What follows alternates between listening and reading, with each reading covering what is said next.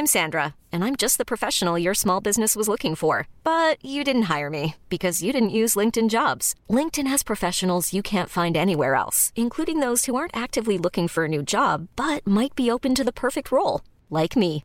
In a given month, over 70% of LinkedIn users don't visit other leading job sites. So if you're not looking on LinkedIn, you'll miss out on great candidates like Sandra. Start hiring professionals like a professional. Post your free job on linkedin.com/achieve today. Ever catch yourself eating the same flavorless dinner 3 days in a row? Dreaming of something better? Well, HelloFresh is your guilt-free dream come true, baby. It's me, Keke Palmer. Let's wake up those taste buds with hot, juicy pecan-crusted chicken or garlic butter shrimp scampi.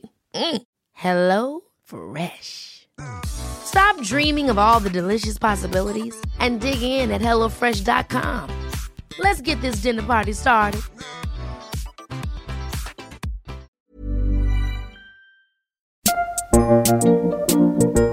Välkommen till Producentpodden. Jag heter Micke Herrström och har jobbat i studios i stort sett hela mitt liv. Jag fick idén till den här podden när jag tänkte på att jag aldrig kan förklara vad det är jag sysslar med på jobbet för någon som inte vet. Och idag sitter jag i Atlantis Studio 2 i Stockholm och ska prata med Christian Gabell. Christian är trummis i Bob Hund. Han är personen bakom de senaste årens mest spännande instrumentala musik tycker jag. Nämligen 1900. Och han är producent som bland annat har producerat skivor med Pelle Osler och Hello Safe Ride. Men vad gör han på jobbet? Det ska vi försöka ta reda på idag. Christian Gabell, ja. Välkommen. Tack så mycket. Fantastiskt roligt att ha dig här. Ja, det tycker jag också. Och det är ju premiär till och med på den här podden som heter Producentpodden. Mm. Och genom den hade jag tänkt ha som underliggande tema i alla avsnitt: vad är en producent? Mm. Och den lilla frågan ställer jag till dig. Den ska jag svara på nu alltså. ja, nej, men det har man ju funderat på några gånger liksom. Ja. Och det är ju ganska uppenbart att man får ju vara alla möjliga saker när man har sagt att man ska vara producent för någonting liksom. Alltså det är ju bara en så här, det är en personkemifråga liksom. Om man märker att det är någon som är rädd, så måste man vara någon som liksom så här plockar fram någonting och sen, eller är det någon som är så här tror sig kunna för mycket, så måste man dämpa lite så här. Ja. Man måste liksom så här hela tiden kliva in i olika roller, märker man så där liksom. Det är en god dos psykologi inblandat. Ja, det är ju verkligen det. Man känner att man är någons terapeut ofta liksom så där, eller liksom ibland vårdare eller god man, eller ibland är det bara så här att ja, men allting funkar ganska bra ändå. Det är ju enklast så där när man jobbar med någon som man i princip är bekant med så där sedan tidigare liksom. Det är så tråkigt svar, men det är så här, det är så olika liksom. Ibland så förväntas det ju att man i princip ska spela in allting och liksom få allting att låta på ett visst sätt, och ibland så förväntas det bara att man ska komma och trycka på liksom rec-knappen liksom. Så att man får tänka på olika sätt hela tiden liksom, bara för att försöka få till musik som man själv skulle vilja lyssna på liksom. Brukar du skapa dig en egen vision oberoende av artisten på vart du vill ta vägen med det här projektet, eller föredrar att artisten har en vision och att du hjälper till att göra verklighet av den?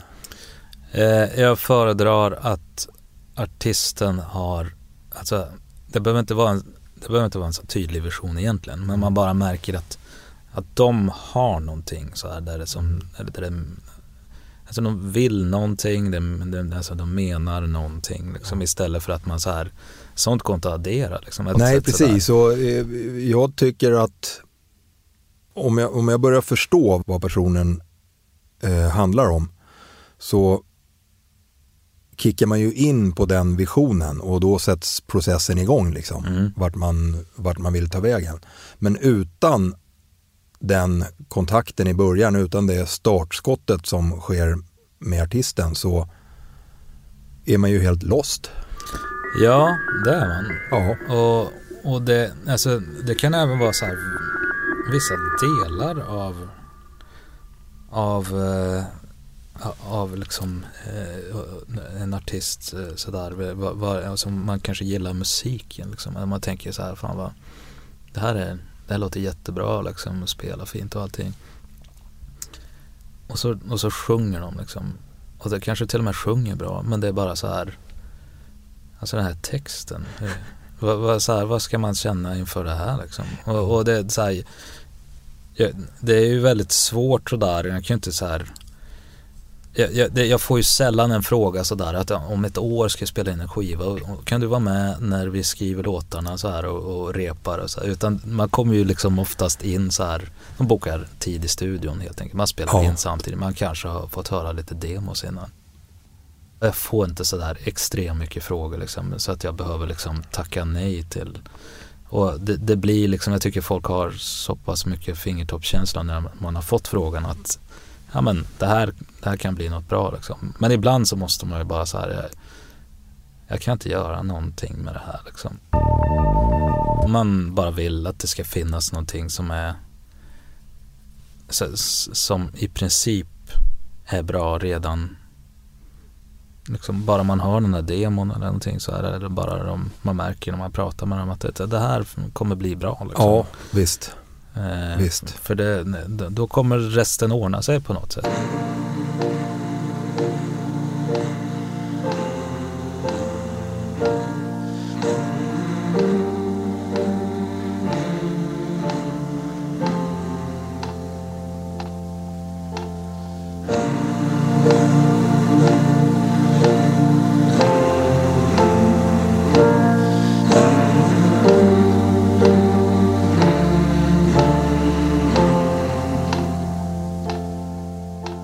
Din egen musik med 1900 som jag tycker är fantastiskt fin, och en ljudvärld som jag tycker är enorm.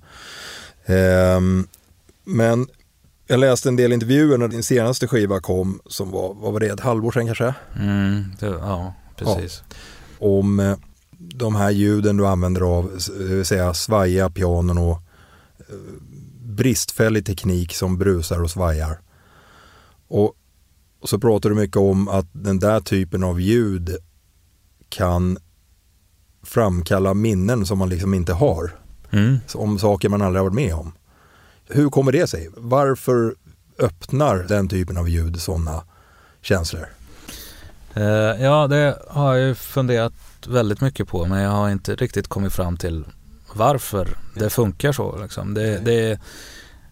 Alltså det går väl att kanske tänka kring sådär, okej, man växte upp och lyssnade på vinylskivor eller kassettband, och det är liksom, det svajar lite där, det brusar och sådär liksom. Men det här på något sätt är ju kopplat till någonting som är mycket äldre än så. Men det är ändå, det är fiktivt liksom. Det är verkligen, det är en påhittad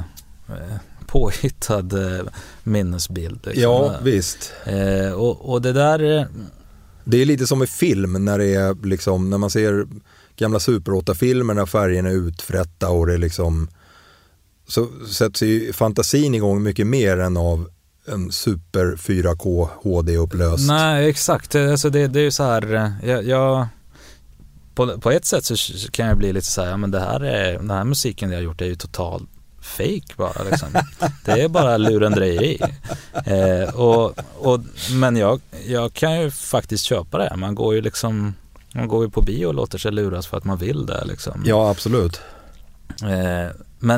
Men just det där, jag bara märkte att det där direkt började så här pilla på strängar hos mig när jag som bara satte på ett sånt här rullband, och det bara höra det där hur det susar igång, och sen höra någonting inspelat på som bara fått ta så mycket stryk av liksom hela den här inspelningsprocessen. Men det bara känns som att det finns någon historia inbakad i de här sakerna. Ja, precis. Liksom. Och det är ju superspännande.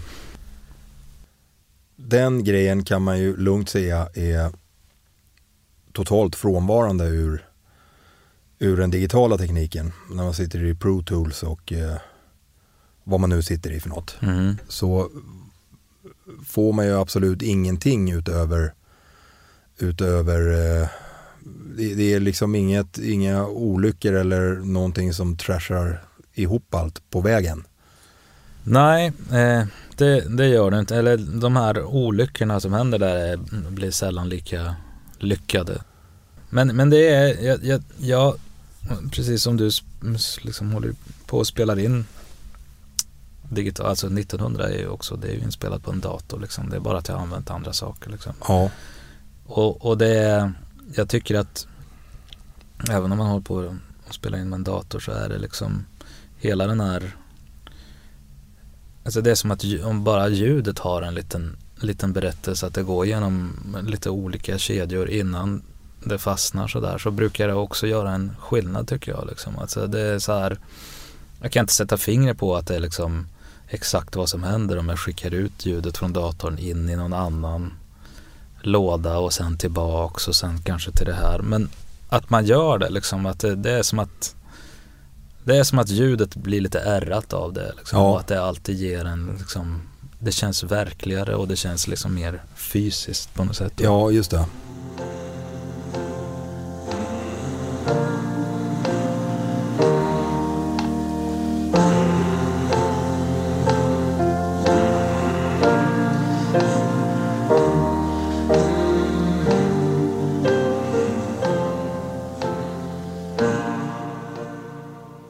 Tycker du att ljud kan ha ett egenvärde eller måste det liksom ingå i ett sammanhang och så vidare för att det ska bli något av det?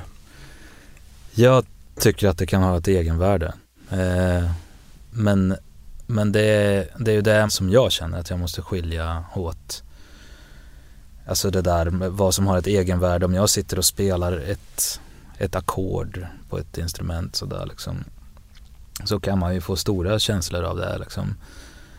Men ska jag lyssna på någon annans ljud så där liksom, så tycker jag att då bör man kanske organisera lite mer för att jag ska hålla intresset uppe liksom, ja, så just där, det. liksom, att det finns någon sorts berättelse i det liksom, eller någon dramaturgi i hur man lägger upp saker så där.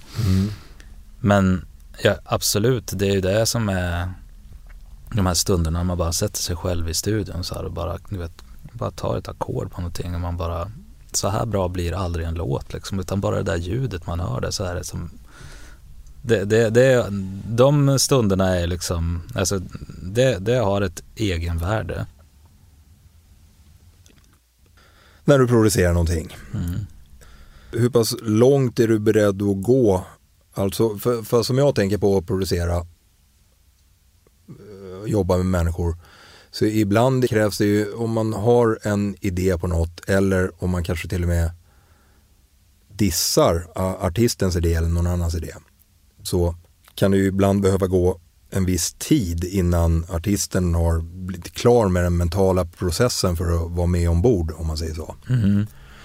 Och i mitt fall så har jag ibland tänkt så här, ska jag sätta igång den här processen eller ska jag skita i det? Ja, men man märker ganska snart hur mycket man kan faktiskt få ur någonting. Liksom att det är så här, ja, det kanske går att göra det här så där storslaget som jag får för mig att det kan bli. Men om ett halvår när vi har liksom bråkat om det här och så här tänkt om och repat på nytt och så där liksom. Ja. Och det får man ju bara så här, nej, det går inte. Nej, så ibland är det så, och så märker man att vissa är bara så här, jag tycker ni ska göra så här, och så bara tycker de det är helt lugnt att ställa om och prova någonting nytt liksom. Så man bara känner in det ganska snabbt, tycker jag, att det här kommer inte, det är bara inte värt den här bataljen, för det enda det kommer leda till är att det inte blir någonting nu.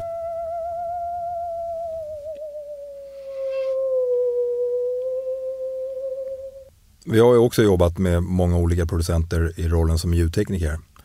Och alla är ju så olika även där bland producenterna. En del är ju mer som någon slags mytbild av en producent, där de är totalt okänsliga inför stämningarna som råder i rummet och kör sin grej 100%. Vilket i de tillfällen det har varit så när jag har varit med, så har det ibland blivit jättebra musik av det, men artisten och producenten går för evigt skilda vägar. Ja. Och jag har fått ett intryck av att du inte riktigt är så, utan att du är mer intresserad av att få ett genuint samarbete med artisten och bryr dig om hur artisten mår, kort och gott. Ja, men det är ju lite så här, jag har inte jobbat med så här jättemånga producenter, men en del liksom. Men jag tycker att det har varit så där, till exempel när vi har spelat in tillsammans liksom, att det är så här, det är bara jag tycker det verkar så med det också. Man försöker inte liksom låtsas som att när någon påpekar att liksom bastrumman kanske låter lite så här som att man har haft full koll på allting hela tiden, utan det är så här, ja, nej, det stämmer. Det kanske är lite, ja, men det kan vi ändra liksom. Ja. För att jag tycker inte att det är en så stor grej för det första, och liksom att, ja, men bara erkänna att man är som en glad amatör hela tiden. Det är väl hela poängen. Jag tänker alltid att den dagen man tror sig veta hur slipstenen ska dras, då kan man lika bra stänga studion och göra något annat. Ja, men lite så. Men det är ju verkligen ganska, alltså jag märker ju att det är absolut inte så med alla.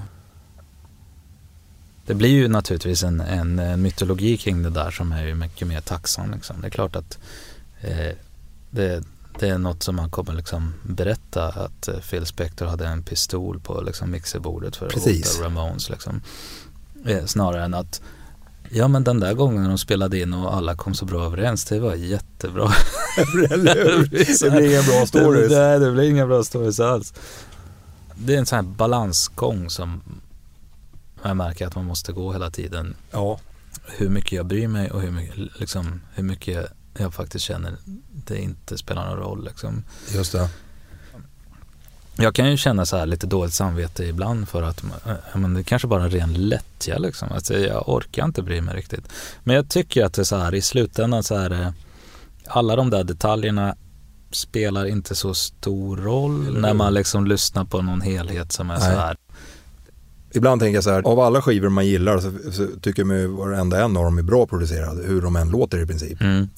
Och det finns absolut ingen skiva som man tycker, ja, den här är skitdålig men den är väldigt bra producerad. Nej, precis. Egentligen så tycker jag att alla som gör musik borde egentligen spela in det och producera det helt själva liksom. Alltså, det jag har svårt för, men även hos mig själv så där, när man ser att man liksom, ja, men det är så här en sorts normaliseringsprocess som är liksom så här, när man lär sig någonting så är det ju så här, första gången när man spelar in en låt eller spelar så är man ju bara glad att det låter ungefär som någonting annat liksom, att det är bara precis. Så här och jag lyckades komma till samma nivå som alla andra är på. Ja, exakt. Det är så här, ja, jag fattar det är segern liksom. Och sen är det ju så här, som allting man gillar är ju ändå, det är ju därför att det är så här, att direkt man hör det så sätter man finger på att det här är någonting som jag har inte hört det här riktigt förut på det här sättet liksom. Ja, just det. Och jag gillar inspelningar som är så också liksom. Och så, ändå så sitter man så här liksom och tänker om så här, är det tillräckligt mycket bas i den här bastrumman eller så här, kollar. Och så är det så här, jag gillar ändå när man hör en skiva och så vad fan har de gjort liksom? Alltså, det är så här som att de har stängt in sig i ett rum några och kommer ut med någonting som har liksom ingenting med verkligheten att göra liksom. Ja, så det tycker man ju om liksom. Ja. Istället för att man har någon sorts normaliseringsprocess, att det måste passera genom den här godkända studion som sen skickar den till den godkända masteringstudion och då blir det liksom som att det låter ungefär likadant. Det har jag också ofta tänkt på när man hör vissa sådana här traditionellt otroligt välproducerade skivor. Behöver inte nämna några namn, men när allting har sitt egna fönster som är så kristallklart att det ligger i princip för sig själv. Ja. Hur fantasidödande det är. Ja, men det är ganska konstigt egentligen liksom, så här att Men om man står och lyssnar på ett band så hör man bandet som spelar liksom. Men en sån där inspelning är liksom så här, det samtidigt ska vara som att man har örat 2 centimeter från virveltrumman samtidigt som någon viskar i andra örat, och så har man gitarren som ligger på huvudet så där att allting är bara supernära så, på ett sätt som man liksom, jag tycker inte att man behöver ha någon sorts verklighetstvång och skildra hur det funkar i verkligheten liksom med musiken. Nej, man tvärtom. Tvärtom liksom, att det ska vara overkligt. Men jag kan bli så här irriterad på den så här. Här har man precis hur liksom plektrumet träffar strängen. Du kan inte säga till mig att det här inte låter som en gitarr, för vi har perfekt dokumenterat hur det här låter. Exakt. Men det är något liksom, det är nog lite vulgärt med det där på något sätt, att höra så, oj vilket bra trumljud, oj vilken bra gitarr, oj så allt, man bara kan säga oj om allting. Det finns inte mer att höra på än det man hör. Nej, precis. Det är inget som triggar fantasin. Då kan man ju säga att din musik är så långt från det man överhuvudtaget kan komma. Ja, det kan man faktiskt säga. There's never been a faster or easier way to start your weight loss journey than with PlushCare. PlushCare accepts most insurance plans and gives you online access to board-certified physicians who can prescribe FDA-approved weight loss medications like Wegovy and Zepbound for those who qualify. Take charge of your health and speak with a board-certified physician about a weight loss plan that's right for you. Get started today at plushcare.com/weightloss. That's plushcare.com/weightloss. plushcare.com/weightloss. I'm Sandra, and I'm just the professional your small business was looking for. But you didn't hire me because you didn't use LinkedIn Jobs. LinkedIn has professionals you can't find anywhere else, including those who aren't actively looking for a new job, but might be open to the perfect role, like me. In a given month, over 70% of LinkedIn users don't visit other leading job sites. So if you're not looking on LinkedIn, you'll miss out on great candidates like Sandra. Start hiring professionals like a professional. Post your free job on linkedin.com/achieve today. Millions of people have lost weight with personalized plans from Noom. Like Evan, who can't stand salads and still lost 50 pounds. Salads generally for most people are the easy button, right? For me, that wasn't an option. I never really was a salad guy. That's just not who I am. But Noom worked for me. Get your personalized plan today at Noom.com. Real Noom user compensated to provide their story. In 4 weeks, the typical Noom user can expect to lose 1 to 2 pounds per week. Individual results may vary.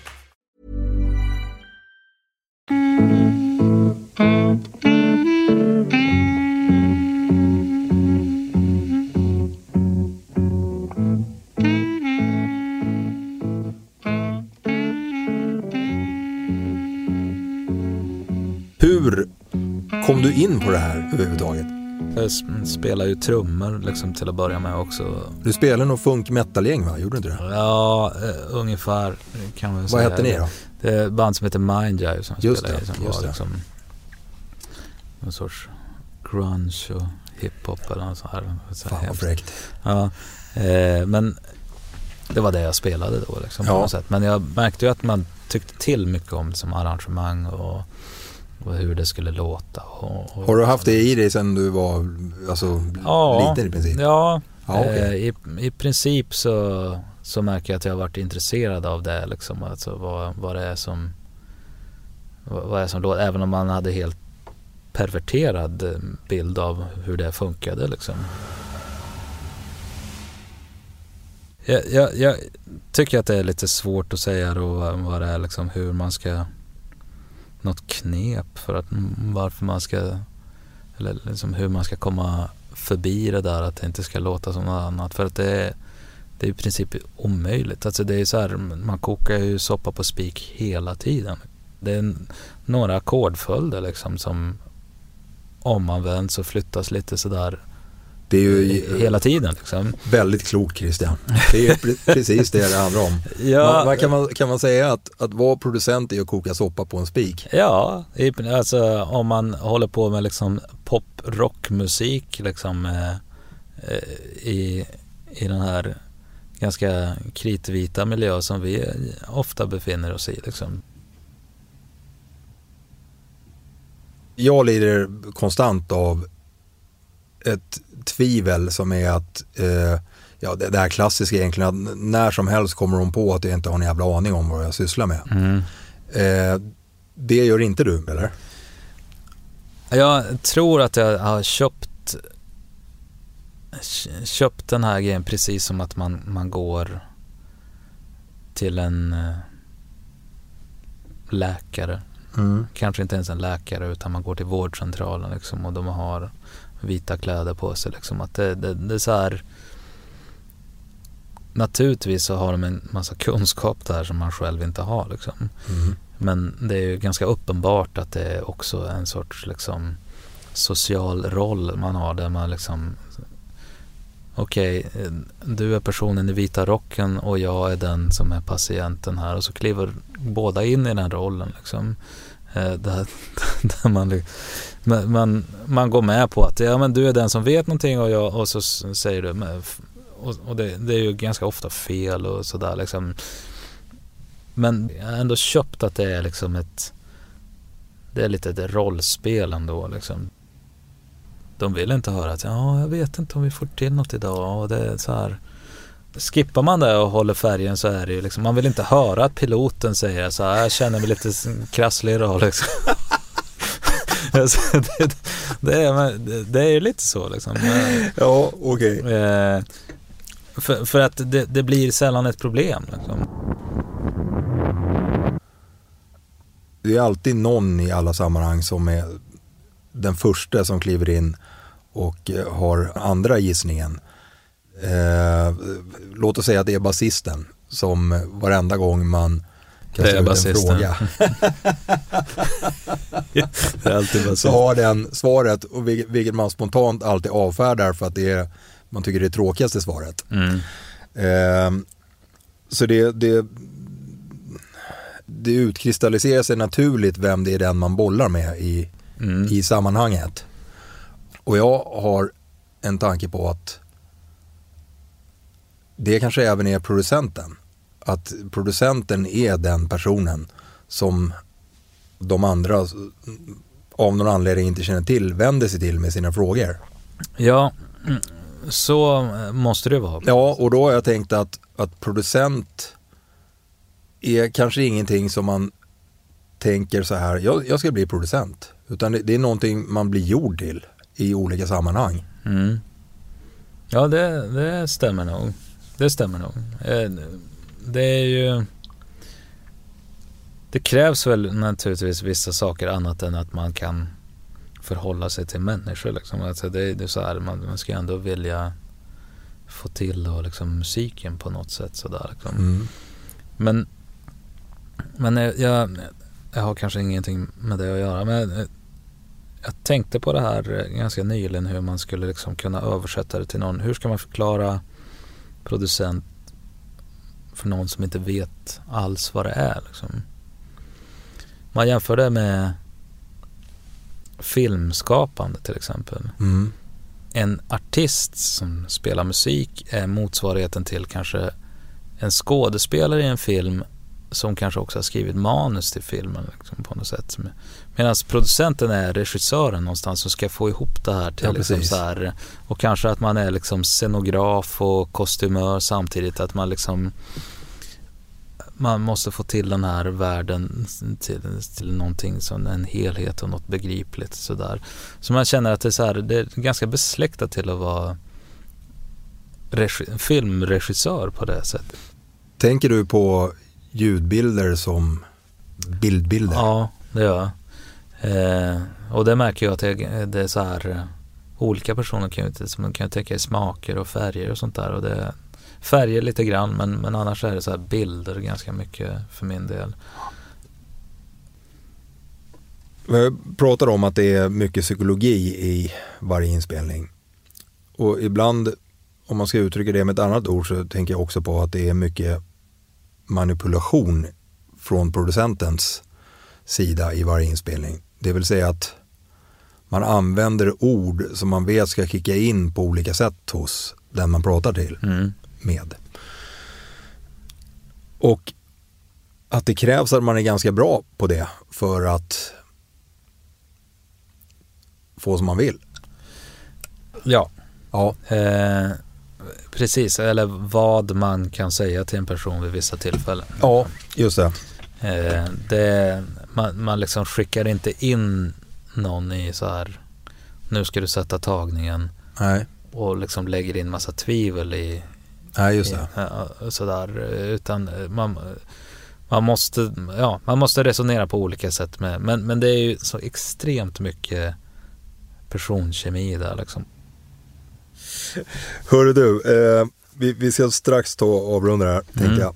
Men jag skulle ändå vilja fråga dig, jag förstår att du inte tänker säga vilka skivor du är mest nöjd med som du har producerat. Men jag tänker istället fråga, vilka kommer du spontant att tänka på om jag skulle fråga vilka skivor du spontant kommer att tänka på som du har producerat?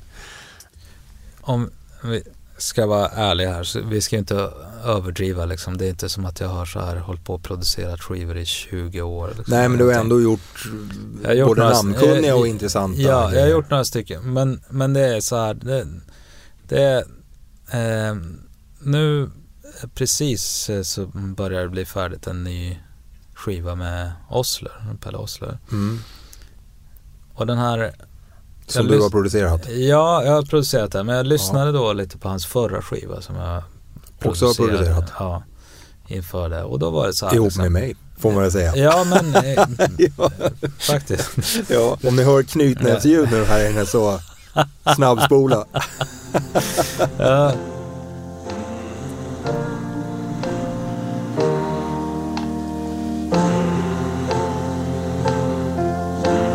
Tänker du på producentskap som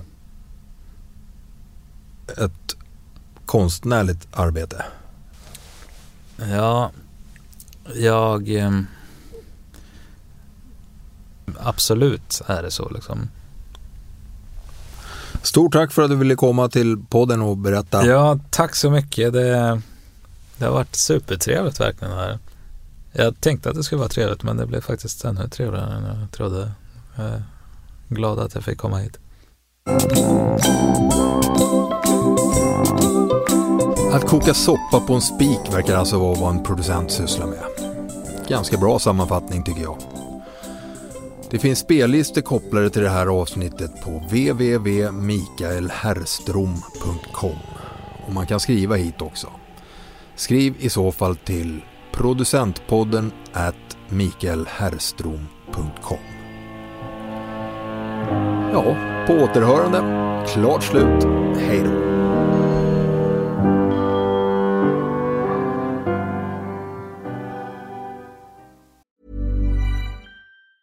Ever catch yourself eating the same flavorless dinner 3 days in a row?